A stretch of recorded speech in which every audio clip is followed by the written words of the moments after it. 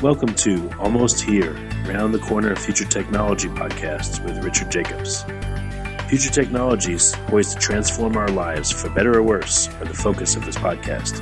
Almost here means these technologies are now here and starting to be used, or just around the corner, from Bitcoin to artificial intelligence, 3D printing, blockchain, virtual reality, and more. Hello, this is Richard Jacobs with the Future Tech Podcast. My guest is Scott Eaton. He's the CEO of a company called Algomi. It's Algomi, and that's the website, algomi.com. Scott, thanks for coming. How are you doing today? I'm very well, Richard. Thank you for having me. Yeah. Tell me a little bit about Algomi. What's the premise of the company? Well, so Algomi is a software company that provides technology to financial markets to improve really buy-side workflow and liquidity by data aggregation, pre-trade information analysis, and execution facilitation. So through our understanding of financial markets and experience of workflow development, we collaborate with our clients and third-party providers to create that facilitate market function. Additionally, the company acts as a utility, bringing infrastructure to some of the world's largest fixed income participants to help them turn complex data into actionable knowledge. So we enable investors and liquidity providers to trade with increased speed, greater efficiency, and hopefully at lower cost. So we view ourselves as a market-neutral system provider using our expertise in technology facilitation to improve liquidity and efficiency in the market. We were founded in 2012. We're headquartered in London, but we have offices in New York and Hong Kong.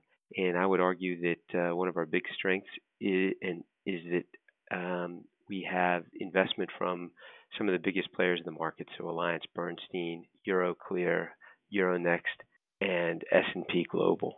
So that's the brief synopsis of who we are and what we do.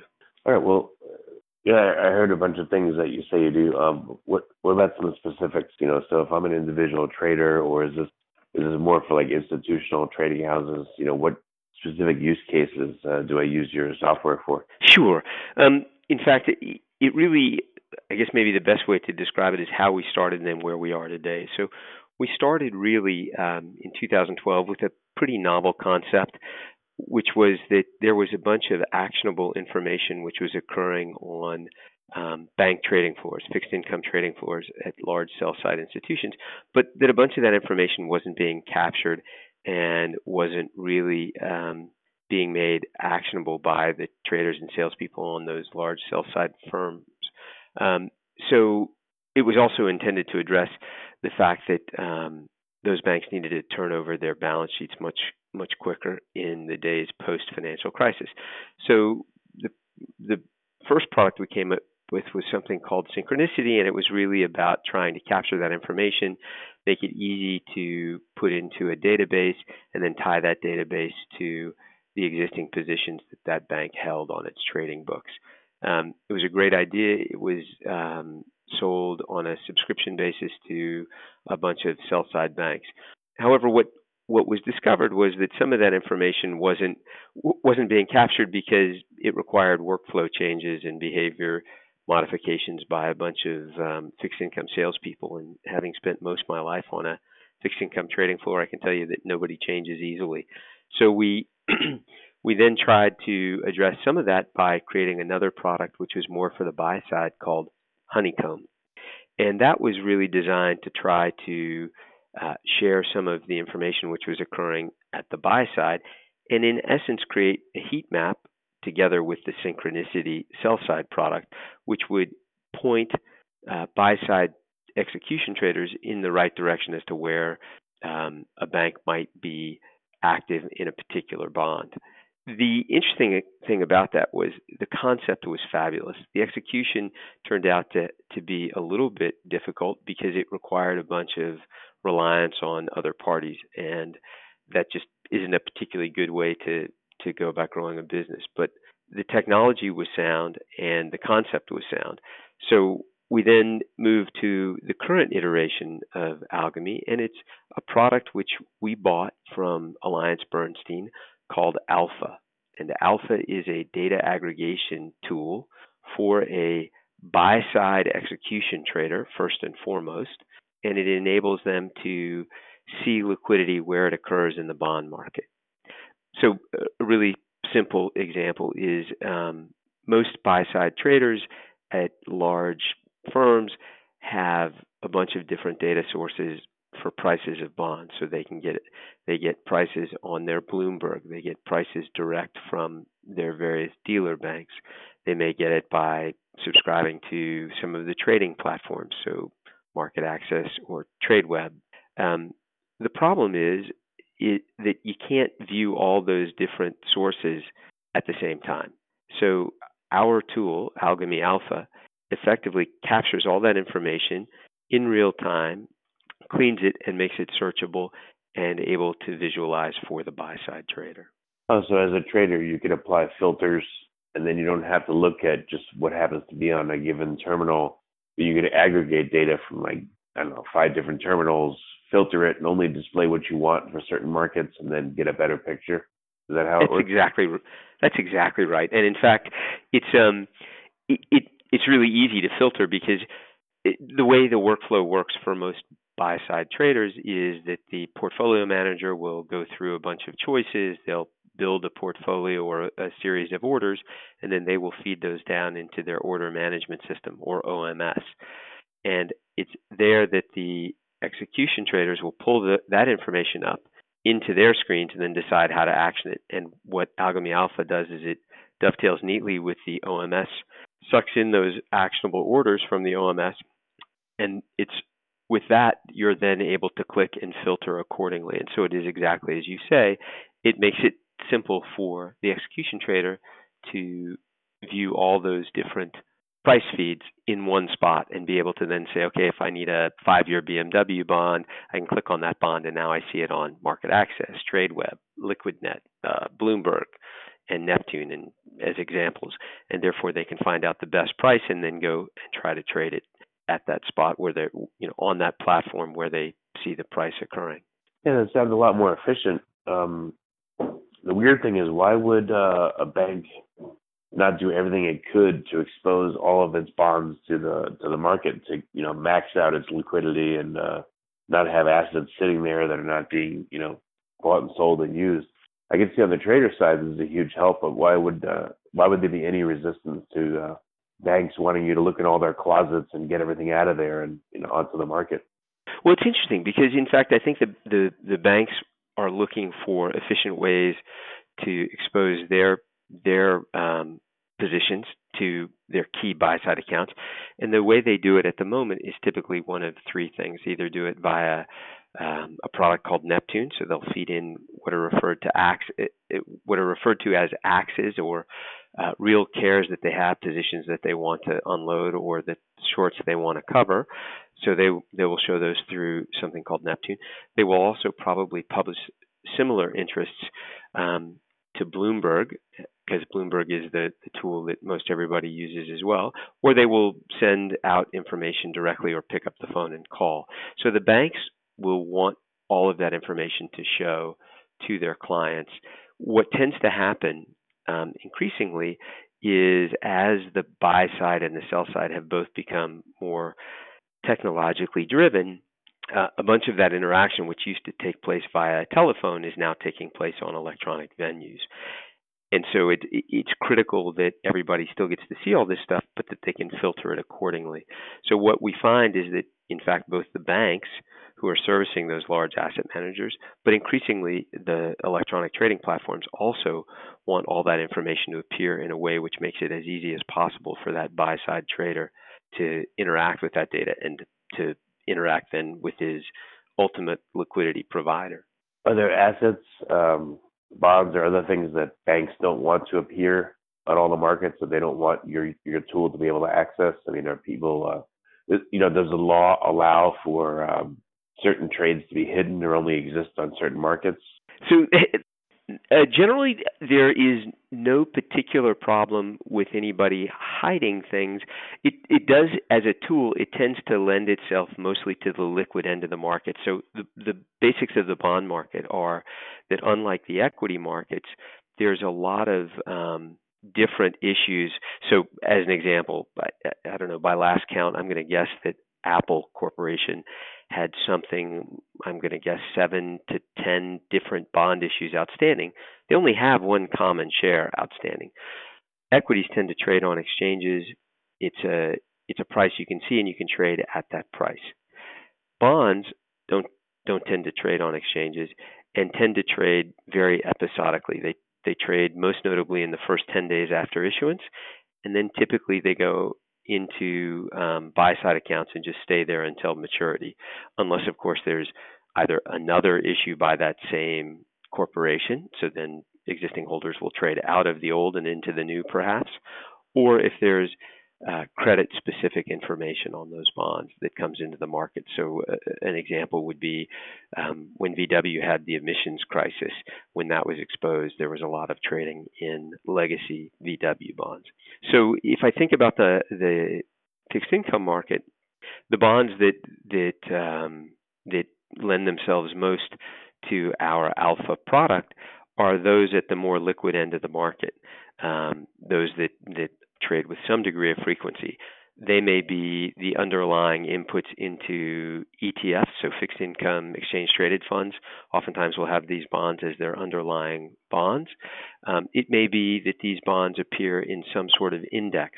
So again, passive investment would lead them to be traded often and rebalanced in portfolios fairly regularly. So those are the ones that tend to lend themselves.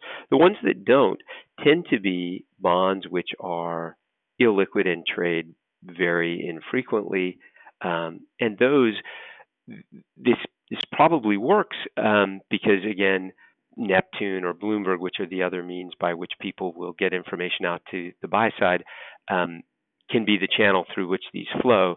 It's just a matter of whether or not then the buy side trader is actually looking for these, but it would all flow into their alpha screens. Yeah, that's weird. I didn't know that bonds tend to sit there once they've been initially traded. Do you think it's a good thing to increase liquidity in bonds, or can you not force traders to want them and want to trade them more actively? Well, it's interesting. I think it's the key is actually we want liquidity in the bond market. So we want buyers and sellers to be able to find themselves with some ease. And the reason being is because when you can't find the other side of a trade, the only way you induce a trade to occur then is you scramble around and you have to change your price, and so that's ultimately detrimental to the underlying investor. So as an example, if you have a bond fund exposure in your 401k or in your retirement accounts, that asset manager that's managing that bond fund on your behalf, he's better served and you're better served ultimately as the end investor by having that liquidity easily sourced, because then the price that a bond is traded at, either as a buyer or a seller, is closer to a mid price. So there's no extreme swing in the price. And so in that sense, I think we really want it. And what's interesting is there's been a lot of commentary in the bond markets, both in the United States and in Europe, as to how bond market liquidity has been impacted post-financial crisis. And much of the commentary has been that many participants see that that's been reduced, and part of that reduction in bond market liquidity has occurred because large banks, who were typically the liquidity provider, so they would either buy or sell and be the other side of the trade that the buy side account wants to execute, and then they would then match it off. They would warehouse those positions on their balance sheet, on a bank balance sheet, until they could find another buy side account to take them out. Those banks have been constrained by regulation and cost in their capital positions and can no longer trade readily.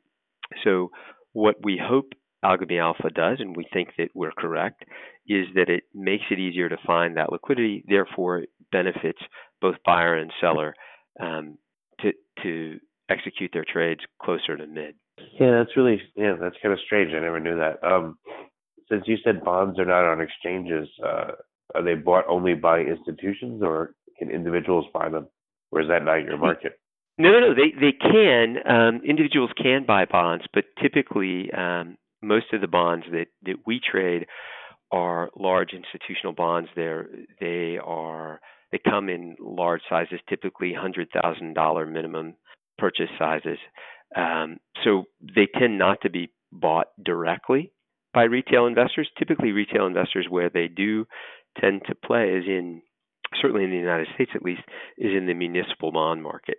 And that's also a market which we cover. We are building feeds to electronic venues for municipal bond trading, which is the Muni Center and Bond Point.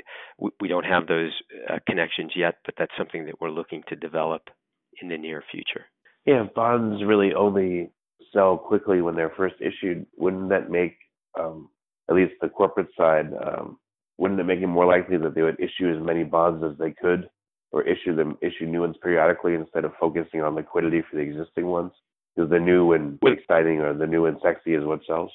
Sure. No, that's a great question. And in fact, what you find is the largest corporate bond issuers in the market do tend to take an approach that's probably similar to that, is that they have a regular schedule of issuance and they try to issue with some degree of frequency. And they build what's referred to as a credit curve or a bond curve, which is, in other words, just simply having a bond that's due in 3 years, one that's due in 5 years, one that's due in 7, and one that's in 10, as an example. What tends to happen in the bond market as well, though, is that corporate treasurers or CFOs also tend to issue bonds to suit particular liquidity needs. So, I don't know, let's say company A is about to, build a big office building here in London, as an example. Maybe they need $50 million to do that. Maybe they'll issue a private placement of $50 million. Or maybe they are going to acquire another company and they need to fund, part of it will be in stock and part of it will be in cash. So the cash part, they'll need to borrow maybe $500 million. So they'll issue a bond in that. So that tends to be how corporates issue bonds, is they usually issue either according to a schedule or alternatively for discrete need. Yeah, this seems like, I don't know, it just seems like it would put companies into a bad decision-making framework because, I mean, maybe I'm wrong, but if I was a company, I wouldn't want to issue long-term bonds. I would tend to issue really short-term, but that would impact the projects I can do and, having to pay them back. But I want that liquidity. I want that attention from the market. So if I issue a lot of short-term stuff, then I have to go issue more stuff to cover the old stuff. And it seems like it would tend to make me increase my corporate debt unnecessarily. I'd go hunting for projects just for the sake of activity. Maybe this is all wrong, but no. Look, you paint an interesting picture. What tends to happen is that there is a need for corporate treasurers and investor relations people to stay in front of the market so they can issue at those points in time when they need things. One of the questions is always, if you don't issue what you need today. So let's just say rather than borrow $500 million, you borrow $100 million today, and you're going to come back in 6 months or a year and borrow another and another and another. The risk is that at that point in time that you come to borrow, circumstances change and the liquidity isn't there. So maybe there isn't investor interest, or alternatively, the yield curve has shifted and so your borrowing cost goes up. So those are the alternate factors that go into making those decisions by corporate treasurers, or some of the decisions that go into impacting them. Yeah, I would think this would be kind of like the mortgage market. If the yield curve shifts, why wouldn't a company want to go out and issue bonds at a lower coupon rate to take advantage of that and call back in the ones at the higher rates? Or it just seems odd to me. I thought that the market would be a lot more active for bonds. Well, and it is in the new issue space, and in fact, a lot of what you just described definitely occurs. So, one would argue that we have been in a bond bull market for the last 30 years as nominal interest rates have come down from, in the United States at least, the mid to high teens in the late 70s down to very, very low, and have only just started to slowly begin to creep up with a little help from the Federal Reserve. So indeed, you've had a bunch of refinancings, you've had a huge splash of debt come onto the market. And in fact, the last 7 to 10 years with quantitative easing and the policies both in the United States and in Europe, actually probably around the globe, you've seen an increase in private debt and government debt largely reflective of those low interest rates. So you're absolutely right. So what is there a large effect that you think that the actual liquidity you're providing access to will have on the markets? Like, what do you think is going to be the large net effect of what you're doing? So the hoped impact is that what we do over time is two things. Number one, we drive down cost of transaction, so the frictional cost to trade, and that's important because if you think about what's happened between banks and asset managers, banks have been squeezed by price constraints pretty heavily over the last 10 years. And over the last probably 2 to 3 years, that wave towards cost constraint has impacted the buy side pretty heavily.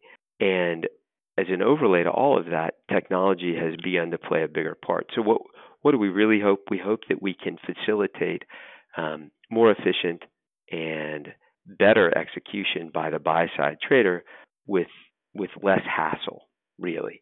And that would be the key. I think the other thing is the product creates a big data lake on behalf of the buy side. So they take all these price feeds, and for the first time ever, they have a large structured data set that they can then interrogate for better trading decisions. And I think as we move forward in time, that will become increasingly important in order to create various metrics that will help those execution traders decide when to trade or how to trade with the least negative impact for their portfolios. I don't know. I'm just, thinking of all kinds of strange ideas, but is it even legal for you to have, let's say, like a suggestion feature? Like, I don't know, this week you're going to feature this part of the market just because you want to call attention to it? Are you able to do that? Or is it just purely like, I submit a query and the information comes up and you don't push anything to me on the terminal? We don't, but what's interesting is some of the other things that we think about, and in fact, others in the market are thinking about as well. But so if I'm sitting there and I'm trading a bond, and we'll just take a 5-year auto, let's call it a BMW bond, and I can't find it, or alternatively, there are other bonds which perhaps offer greater yield, so better value, same rating, same industry, but better value.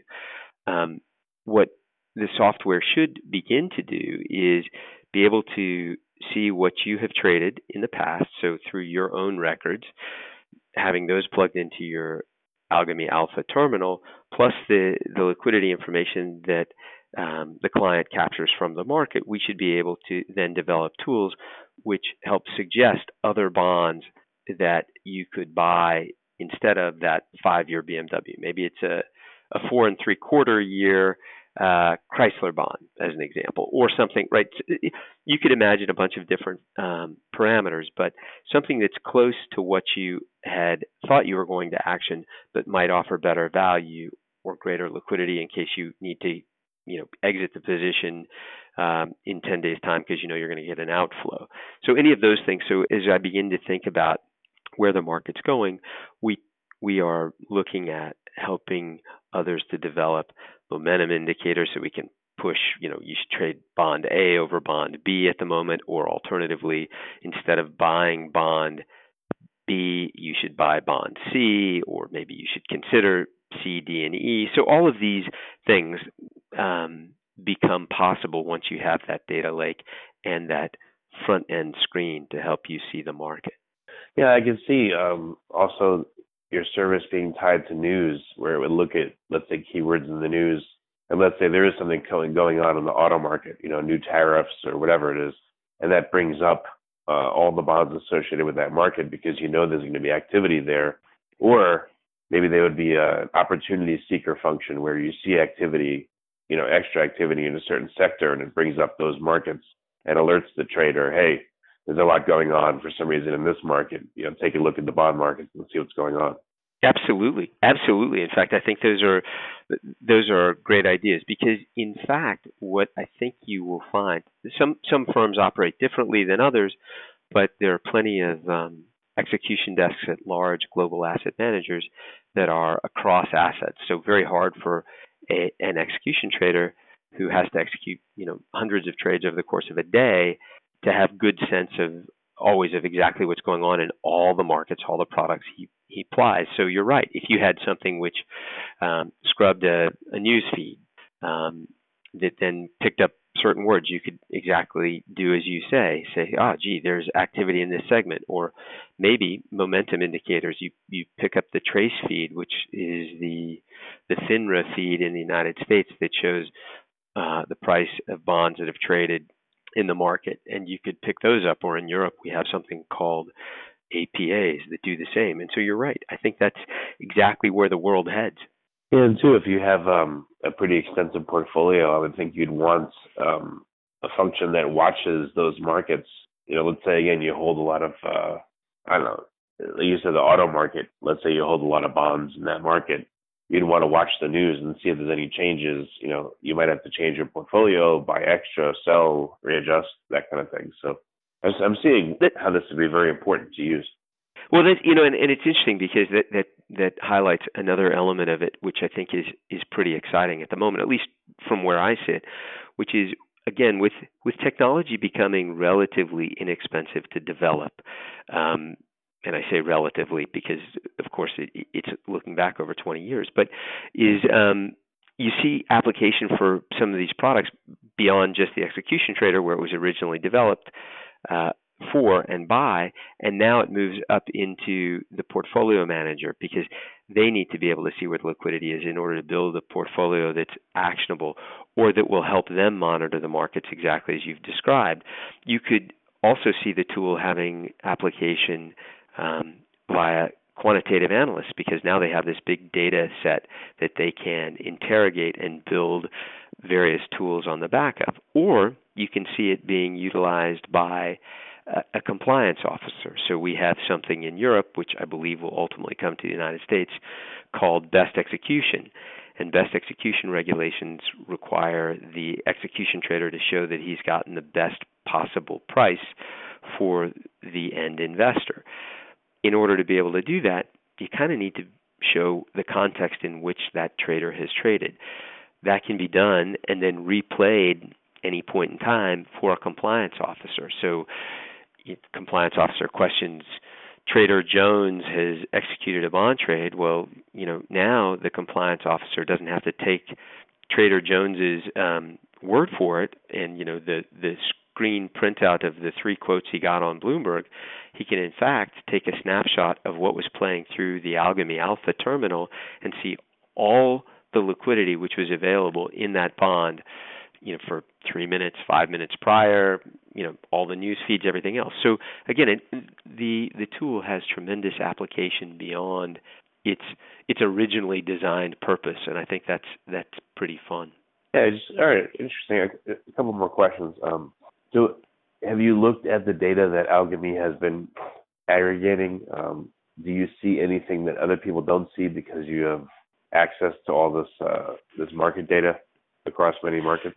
So actually, you hit on a really interesting thing for us, because it turns out to be very sensitive to both the data providers but also our clients. So one of the things that's important is that we don't actually see the data. So what do we really do? We create a piece of visualization software, and we've created a bunch of data scrubbers. So because we understand how the data comes in, and we've then normalized those feed points and how, Bloomberg, or alternatively how Neptune or any of the other data feeds, how they structure or call the various bits of the data, we then normalize that and then it feeds in. So we deploy a bit of software to the cloud, and the client then just gets their data vendors to plug into the back of that particular instance of the cloud, and we don't see the data. The data remains a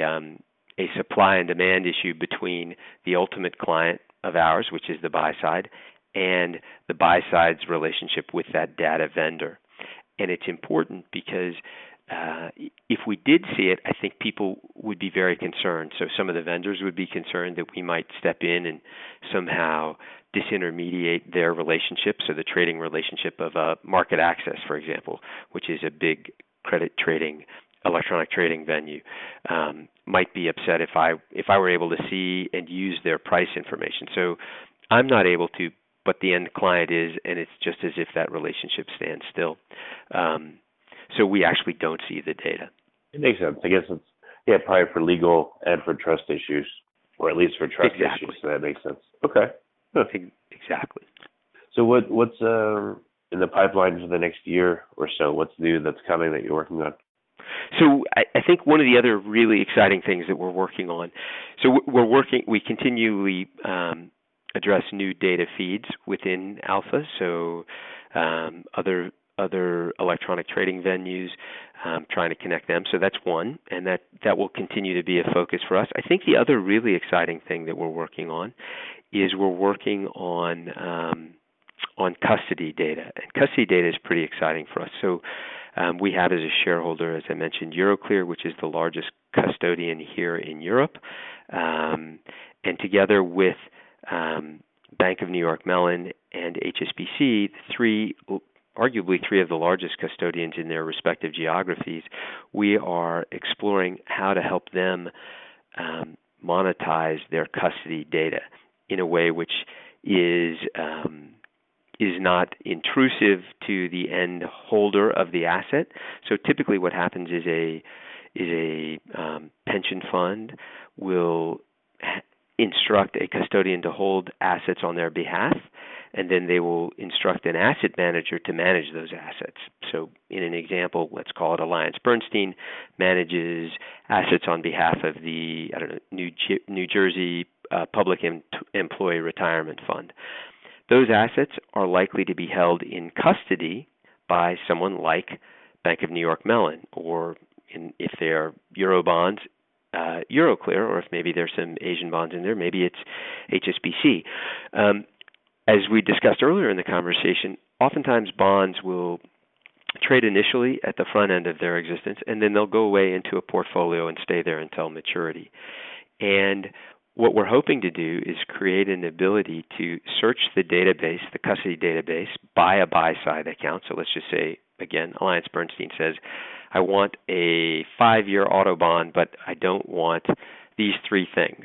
And so they search the database comes back, and it says, okay, there are 5 holders of this particular bond you're looking for, and they're located at these custodians. Again, that information stays anonymous at that point in time, but then in this example, AllianceBernstein could initiate an inquiry to one of those holders saying, gee, I'd like to buy those bonds at a price of 101.5. That then would engage that account if they wanted to, and that account would then elect to operate through either HSBC or BONI to action those bonds. And so you would hopefully be able to generate a trade which might otherwise not occur because the original portfolio manager has either held on to the bonds, forgot they're in his portfolio, or alternatively never had reason to trade them because there was never a price available. And now, because we can link a potential buyer to that potential seller, we think that we can effectively unlock a bunch of latent liquidity in the bond market. That's at least the premise. So we're working with those three parties to do that.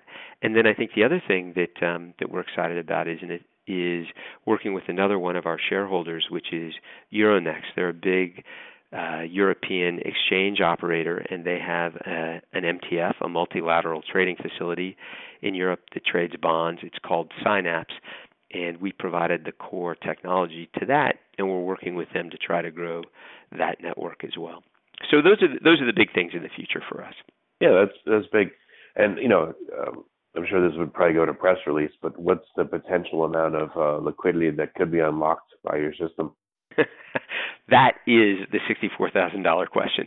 So the stats that I think everybody likes to throw around is I think between those three custodians alone, Euroclear, BNY Mellon, and HSBC, I think I'm right in recalling that it's something on the order of $76 trillion of custody assets. Now, that crosses all assets, so that's equities, government bonds, corporate credit. I think it's probably, it wouldn't be too hard to think that the amount of liquidity that we could unlock would be 20% of that number, 15% of that number. But either way, it's a large number if we get it right. At least that's our hope. Okay. Well, very good. Yeah, I mean, the tool sounds really great. It sounds really interesting, and I think it'll be of interest to listeners. So what's the best way for people or institutions to get in contact if they have questions? I believe there is a contact page on our website. So feel free to go there and request a demonstration of the product. Okay, so it's algomi.com, algomi.com, right? That's correct. Okay. Well, Scott, thanks for coming on the podcast. I really appreciate it. It's been interesting. Well, Richard, thank you for having me. It was a lot of fun. You have been listening to Almost Here, Around the Corner Future Technology podcast with Richard Jacobs. Subscribe to this podcast, post a review to discover more future technologies that are poised to transform our lives for better or worse, such as Bitcoin, artificial intelligence, 3D printing, blockchain, virtual reality, and more.